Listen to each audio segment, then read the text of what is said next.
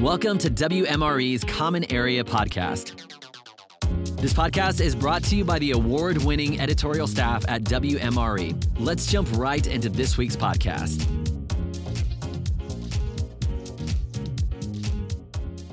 Hello and welcome to the Common Area with your host, David Bodemer. David, it is good to be back with you. How are you? I am doing well. How are you? I'm doing fantastic. I got a chance to chat with the guest when I first joined the meeting today, and pretty knowledgeable guy. I'm pretty excited about what you guys are talking about. Yes, just should be a good one.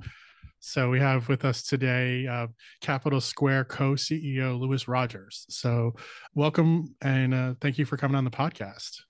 Well, thank you for having me. I'm looking forward to an exciting discussion with you today. Cool. So just to get the ball rolling, if you want to take a minute and explain who Capital Square is and maybe a little bit about your background as well. Absolutely.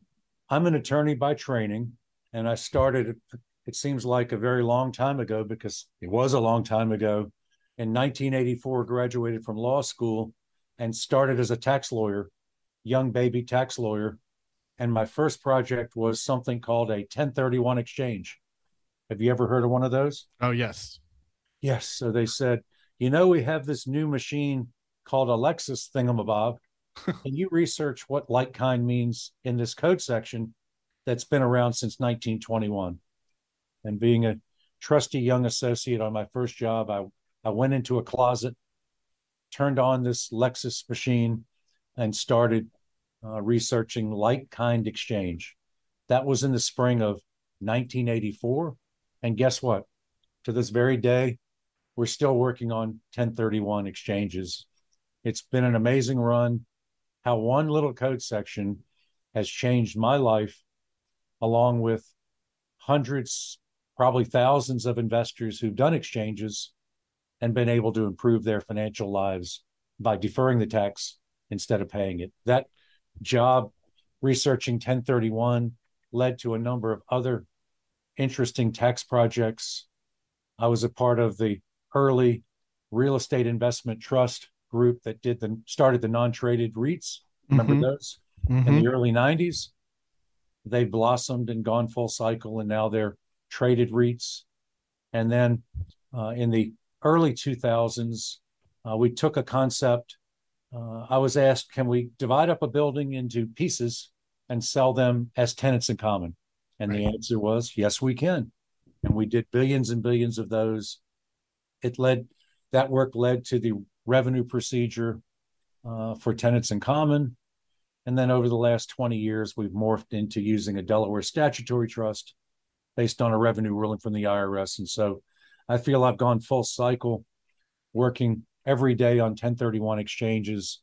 Nowadays, it's Delaware statutory trusts, not tenants in common, but it's the same mission, helping property owners who want to sell their property for a number of reasons.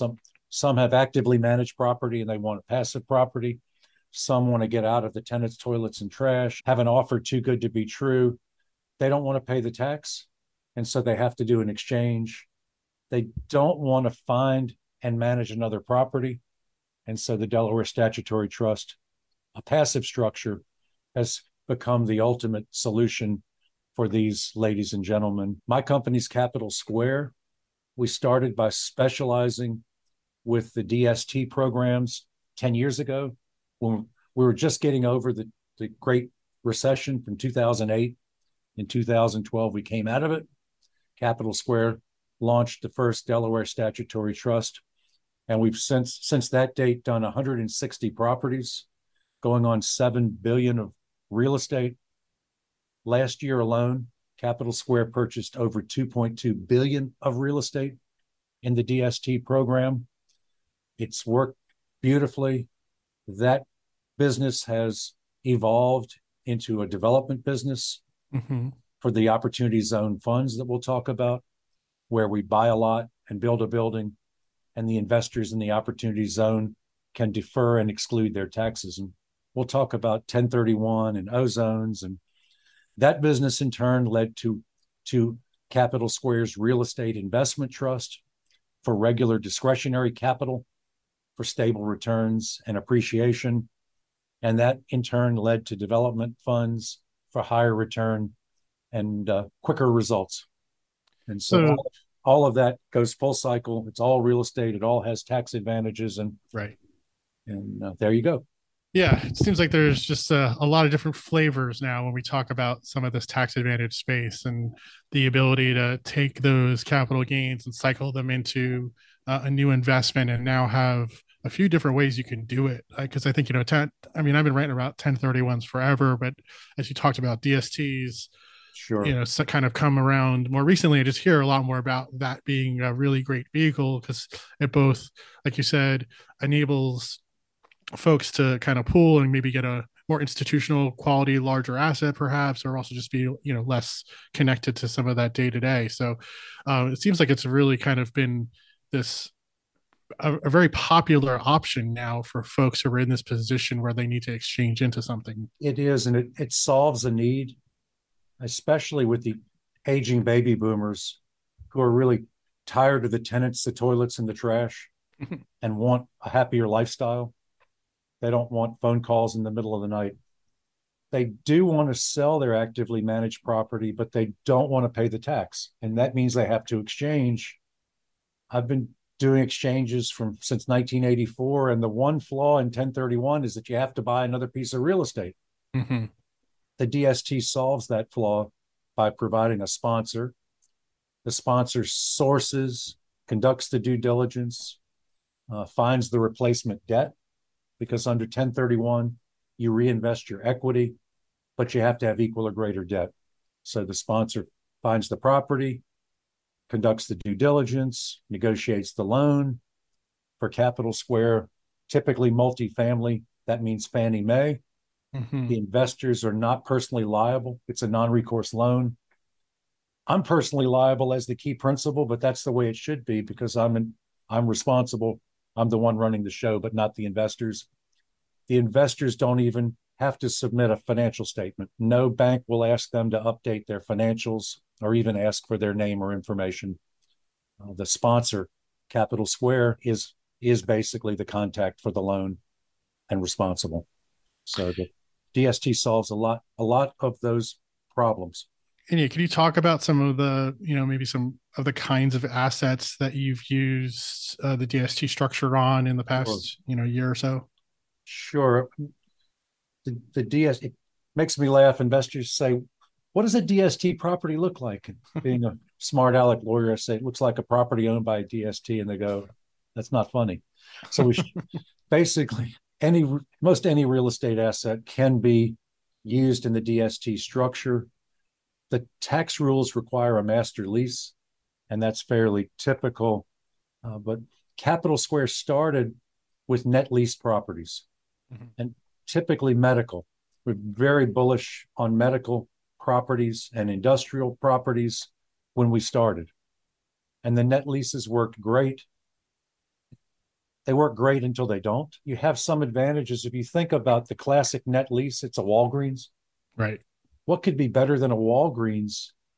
You have a credit tenant, you have a long-term lease, you have a triple net lease where the tenant pays the taxes, insurance, maintenance, and repairs. And it's a magical thing until it's not. And it's not when Walgreens decides to go dark. Right. And when they go dark, if you have a loan in place, the lender sweeps your cash flow. And so that's a serious challenge. Also, a challenge with all the net leases. Our friend Brian Mick, if you know him from the Midwest, as a due diligence officer, he says that a net lease is like holding an ice cube. It melts a little bit every day until it goes away. The value goes down over time as the lease term rolls off. Now you can renegotiate and get new term, but it can be challenging as you get to the end of the term. The DST structure requires the sponsor to sell by the time the loan matures.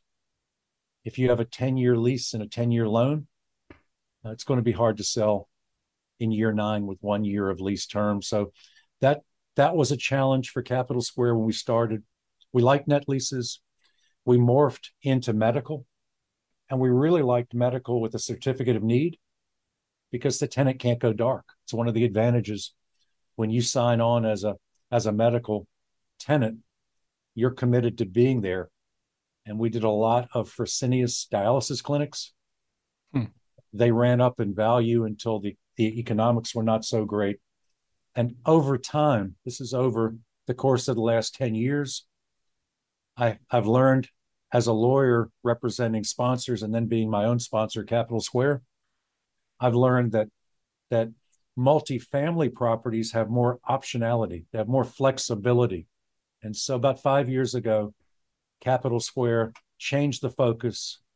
Instead of just doing the net leases, the medical and industrial, and we like industrial a great deal, we shifted to multifamily. Instead of having one tenant that could go dark or go bad or go bankrupt. And when a net leases are great until they're not. And when they're not, there's virtually nothing you can do because the tenant runs their own shop. They're on the lease. If they go bad, you have an empty building. The multifamily is you might think of it as sort of a nightmare because you have 300 tenants. Right. All day long, people are coming and going and leasing, and you have to manage this very active property. But that's an advantage. In the world of inflation, every time we renew a lease, it goes to market. And last year, the market was approximately 12% higher. Right. In rent. Last year, it was a very good year for multifamily rents. Very good year. This year might be 4%. Next year might be 3%.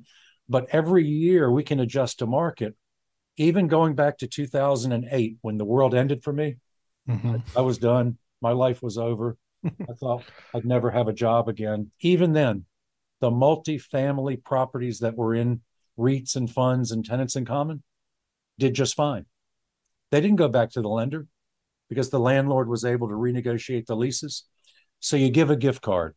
So you give a month of free rent, but you stay full. And when you do those things, you don't lose properties to lenders.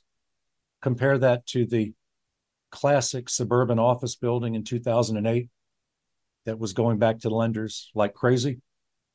Multifamily, even in our worst recession, did just fine. So kind of big picture, Capital Square changed the focus to multifamily. We have 55 multifamily properties in the 1031 DST platform. That's about 14,000 units. And every day it's a very active business. It takes a lot of people to run it and manage it, but it works great. We are 96% occupied. And through the pandemic, think back to February of 2020. Again, we thought the world was coming to an end, right? Maybe it was. We were working from home. We're having our asset management calls on Zoom or Slack in those days. And we're asking our asset managers, how are the apartments doing? How are we doing on our apartments? And they said, fine. And I said, how are we doing? Fine. We're in a global pandemic. And the asset managers said, well, guess what? We're 99% rent collected.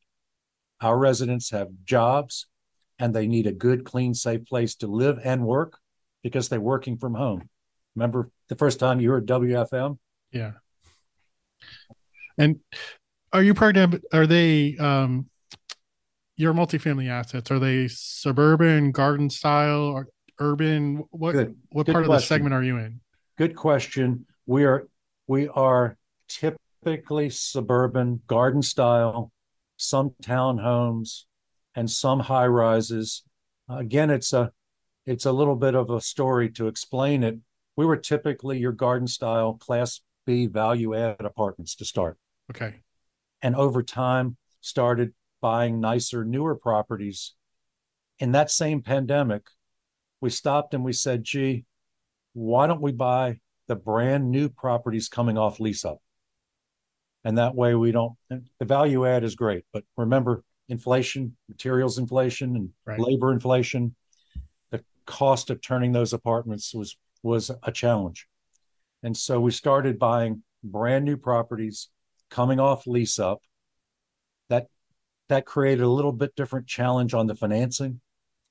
Remember that your exchange investors have to match their debt from their relinquished property. They have to have equal or greater debt On the replacement property, typically we've been borrowing from Fannie Mae. They've been a phenomenal lender for Capital Square starting about 5 years, 6 years ago. We were possibly the first DST sponsor to have a relationship with Fannie Mae. Walker and Dunlop, the great DUS lender, introduced us to Fannie. We spent a great deal of time educating them, and they found that our multifamily properties were good, safe, clean places to live, and we were a good manager. And we've since done 40 plus loans with Fannie Mae. But Fannie is best suited where there's affordability, not on the brand new Class A expensive properties. And so again, Capital Square morphed into a life company. We went to the life companies, the New York Lifes of the world and many others. And they said, gee, we like your management style. We like your properties in the mid-Atlantic through the Southeast, Texas, and Tennessee. And so we started financing brand new Class A plus properties coming off their initial lease up with life companies. And that has turned out to be a phenomenal line of business. Those residents have good jobs. And we were very fortunate during the pandemic because we had nice properties, high-end properties. Our residents were typically able to work from home. We didn't have the unfortunate circumstance where they worked in a restaurant or a hotel that was closed. And so we didn't have many of those problems, but we were very aggressive in applying for government programs. It's an interesting story, but when the pandemic hit, we broke down into teams and called every resident in every apartment to say, do you have a problem? What can we do to help? And just like the 99% rent collection, over 99% said, we're okay. We just need a good, clean, safe place to live and work since we're living and working together. Less than 1% of the problem. We very aggressively applied for those government programs and collected most of that rent. And so thank goodness for those programs. They really helped get us over to the other side. And now we're still actively buying in the Southeast. Our headquarters is in Richmond, Virginia. Okay. We have a number of properties in Virginia, through the Carolinas, Georgia, very, very desirable, Florida, Texas, and Tennessee. We typically go for a secondary location, always where there's job growth, where there's great vitality, but we don't typically go to Austin. We would typically go to Denton. We typically go one rung further removed from the most expensive areas to get a little better cap rate. And we found a very nice niche in Chattanooga, Tennessee. And for a time, we're the most prolific buyer in Chattanooga. For a time, we were the most prolific buyer in the mid-Atlantic. We're constantly moving, looking for that optimal risk-adjusted return where the job growth is there, the stability is there, and where we feel good about a 10-year hold. The DST properties have to be sold when the loan matures, but we've been able to sell them in less than 5 years, and we've been earning very close to 2 times equity multiples. Now, these are the safest properties you can buy. They're designed for stability. We have thousands of retired investors' money, and we have a duty to preserve their retirement. And so we buy safely. But what we found is that the best properties have the best returns. Right now, when we morph to opportunity zones, we'll talk about how the very best properties fill very quickly and the rents are high. And are you predominantly working with accredited investors exclusively? Yes. Okay. Exclusively accredited investors. That's a standard. I did one of the first ticks back in the late 80s, and we decided as an industry that accredited investors could bear the risk. In that day, it was a tenant in common investment, and it was a lot riskier than today's stabilized, almost boring DST that buys really nice, stable properties with low leverage. Yeah. Right. I mean, there was a day when you'd have 60, 70, 80% leverage. Today you're in the 40s, maybe 50% leverage. So it's a much lower risk profile today than it was 25 years ago. And so you have all these different structures. Like you have the DSTs, you got the Opportunity Zone Fund, you have a REIT, REIT. How do you do, and I think you do some LLC as we well. do. How do you just, both from an investor level and also sort of a big question here, but like, how do you decide or recommend to certain investors what they should do? And also, how do you pick the assets for Sure. those different kinds of structures? That, in my mind, there's a matrix, and it evolves around the tax benefits. And real estate has something that stock jockeys don't know anything about. If you have friends who are financial planners, wealth managers that do stocks and bonds, Right. we tell them we have this thing called depreciation. Right. They say, I don't understand. Your assets appreciate. You sold 12 properties and you had 188% return to the investor. How is that a depreciating asset? And we say, well, as a matter of tax policy, because real estate wears out, we're allowed an allowance for depreciation. And so over time, we can deduct our cost in the real estate, and that deduction is an offset from the rent that reduces our taxable income. Right. And by virtue of the depreciation, we have higher returns than stocks and bonds. And they go, I don't get it. Your property depreciates even though it appreciates. Yes, well, it's an allowance for depreciation because of the wear and the tear and the obsolescence. It's a hard asset, so it's got real effects happening to Yes. it. Yes. And that makes our returns 40% higher than just the coupon return. So we start with the discussion about depreciation, and that's a part of all of the real estate investments. And then you drill down and you say, Mr. Investor, let's talk about your situation. What do you have? What is the topic today? And they say, well, I'm selling my investment real estate. Okay, Mm-hmm. great. That's section 1031. Right. Under section 1031, you can do a like-kind exchange. You can reinvest in a replacement property. You could buy a whole property, a rental house. Oh God, no, I don't want another rental house. I had one of those. You could buy a net lease. I don't have enough money for a net lease. Or you could buy a DST with a minimum as little as $50,000. Oh, great, I have 250. Can I diversify? Yes, you could buy 3, 4, 5 of them if you want. And so that would get you into the DST box for discussion. The DST is a very tight box under the revenue rule and has to be managed by a sponsor. The sponsor does everything turnkey. The investor gets a distribution every month by ACH, a report every quarter, and a tax package, an asset manager, an investor relations person to call, and a portal with all your data in it. It's a very pleasant place to clip your coupons. The investors like mailbox money, but nowadays the mailbox is the ACH into your bank account. Right. That gets you into 1031. Investor says, well, I sold stock, right, or bonds or whatever, crypto, and have a capital gain. Or I sold a business, or I sold a valuable asset. I have capital gains. We say, oh, great, capital gains. That gets you into the Opportunity Zone Fund. And under the O Zone, you can defer and exclude your capital gains. It's a little bit complicated, and it's a little bit different than 1031. You can also use Opportunity Zones for real estate, and it's just a function of whether you like the parameters of O Zones, because the way the O Zone works is for Capital Square, we're on our 8th O Zone. All of ours are identified. We identify a lot. We say we have bought this lot in a qualified opportunity zone. We're going to raise capital to build a building. And we do that with a construction loan. We build the building on the construction loan. We fill it up. We stabilize it.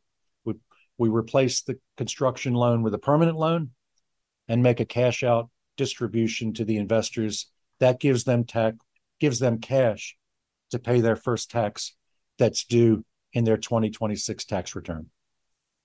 And then we hold that asset for 10 years, at which point we can sell the building that we built, and they have no tax to pay for ever.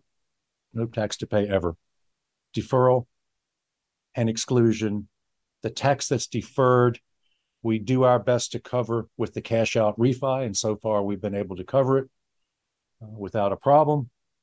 And then we sell, and you have tax forgiveness.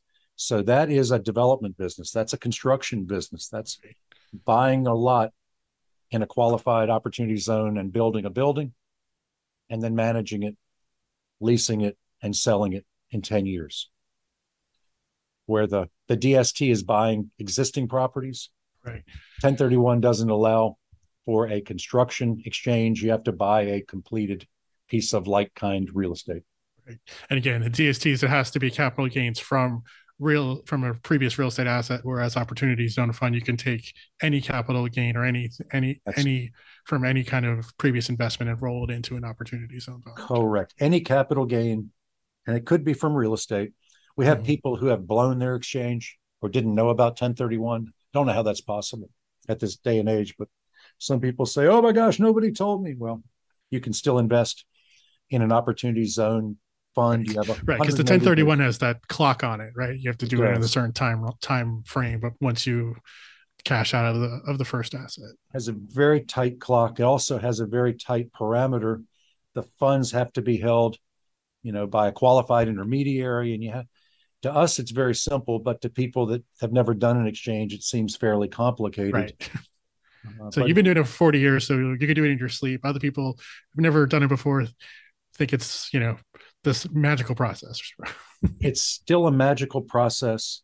I've seen families that the 1031 change their lives by generating excess cash flow. The typical exchanger is not a billionaire. They typically look like your parents. They bought a rental house. They bought a house and lived in it, and then they moved to a bigger house and started renting out their old house.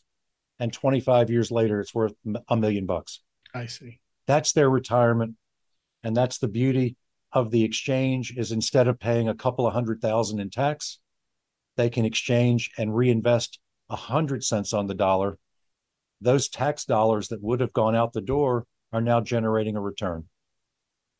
And when that taxpayer passes away, God forbid, it's a shame, but the heirs get a step up in basis, at which point the tax essentially goes away. So the ozone tax goes away in 10 years. For 1031, you have to die to make the tax go away. But you can just exchange you can keep doing exchanges as long as yes, we call it swap till you drop. I've not heard that before. Okay. And our clients, our investors, are serial exchangers. That doesn't mean that they eat Cheerios. That means they exchange over and over and over again. It's intentional. They're building up their equity. They're also building up the tax, because every time you do an exchange, you go into a new property and you depreciate that property, which lowers your basis and increases the gain when that day comes. But most of our investors, that day will only come when they pass away, and the tax is basically forgiven. So either way, there are many roads to Rome, and you can get there if you have investment real estate through 1031, or you can get there through the ozone if you have any capital gain. And then there are a couple of more opportunities. If you have just cash, just regular after-tax cash, you can invest in a REIT, a real estate investment trust. Even REITs have tax advantages because of the depreciation, and that benefit flows through to the REIT stockholders. REITs typically buy the most stable assets. They have strong income and growth and tax benefits. And the tax benefits can be huge. Capital Squares REIT has a dividend of about 5.5, but the after-tax equivalent is closer to 9, where you're going to get a 9% return on a very stable asset. And yours is a non-traded REIT? It's a Reg D. It's a non-traded REIT. Yes, it's a private placement REIT, and it's Capital Square Apartment REIT, and it works really well for your so-called qualified funds, not to use a lot of jargon, but your pension plans, your IRAs, your 401ks. Mm-hmm. REITs work beautifully because there's no, again, to use more jargon, no UBTI, no unrelated business taxable income. And they generate stable income and they grow over time. And so for your discretionary cash, a REIT works beautifully. For your qualified funds, REITs work beautifully.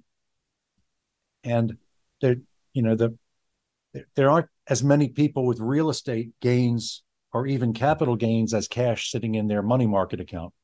And so the REIT is a good place to stash cash, or those old IRAs or 401ks from 3 jobs ago that you forgot about. And I know we're hearing a lot about redemption requests on non-traded REITs. Is that something you're dealing with? We haven't had an issue with it. There have been some very large companies that have enormous sums in their REIT, and some of them had a run on the bank, so to speak. But we haven't had any issues in our REIT, thank goodness. And then there's one more sleeve in the matrix, and that's just regular cash. And you say, I don't have real estate to sell. I don't have a capital gain. I have money in my money market account, and I don't want it to sit sort of perpetually.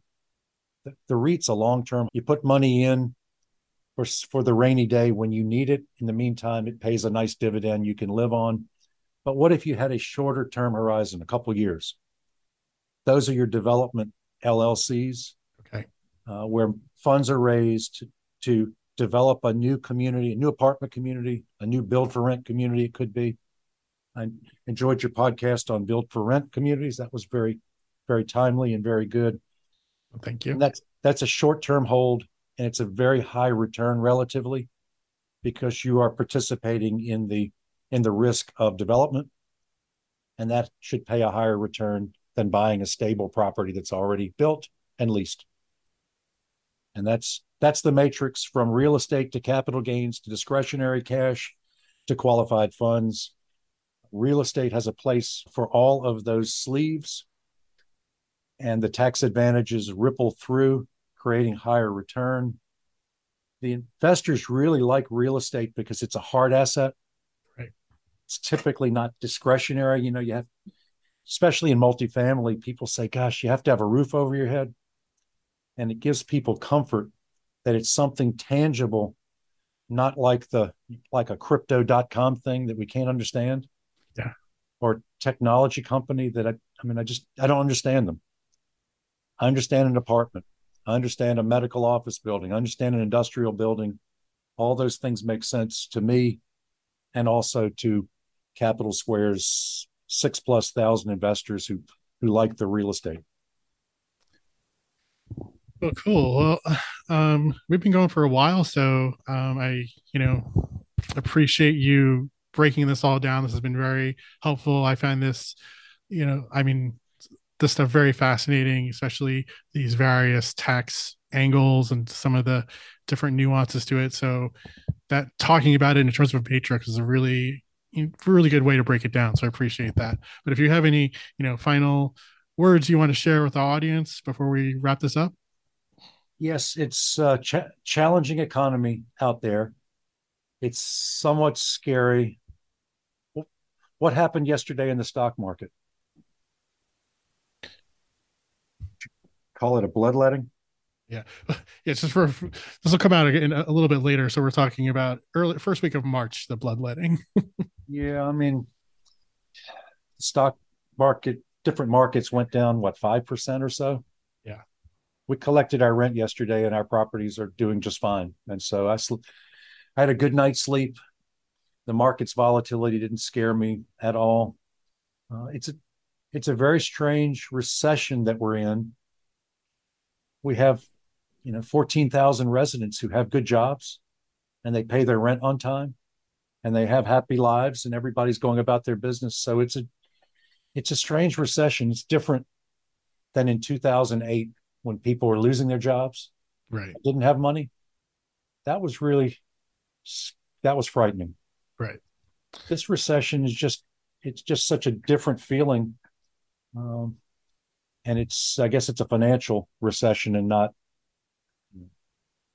I know food prices are outrageous, and a dozen eggs costs crazy money for eggs, but fundamentally people have jobs and they have money, and life is basically pretty good other than things costing too much. So it's nice to be in multifamily. It's nice to be fully occupied, and it's nice to have flexibility, because every year all of our leases come up for renewal, and in a recessionary time, typically we can raise the rent equal or greater than recession. If it were a terrible time like 2008, we could cut the rent to stay full. And according to Peter Linneman, the famous Wharton economist, if you've invested in multifamily for the last 44 years, you've never lost money in 44 years in multifamily unless you over leverage it. And today we're about 45% leveraged on average. So feel very good about the safety and stability of these assets. And really, for a recession, I couldn't be much happier. Well, that's a good note to end on. So thank you again for coming on the podcast and sharing all your insights. I appreciate your having me. Thank you. And I enjoy your podcast. I'm going to go listen to a couple more on the way home. Thank you. Thanks. Gentlemen, this has been fantastic. Again, I'm just going to echo what David said. Thank you so much for being on the podcast. David, of course, thank you for facilitating this. And our last thank you always goes to the listening audience. Thank you so much for tuning in and listening to the Common Area Podcast with David Bodemer. If you have not subscribed to the podcast yet, please click the subscribe now button below. This way, when David comes out with a new podcast, it'll show up directly on your listening device. We humbly ask that you share this podcast, rate it, and leave a review, as this actually does help others find the show. Again, thank you so much for listening today. For everyone at WMRE, this is Eric Johnson inviting you back in 2 weeks for all the stories that matter to you. And we'll talk to you soon.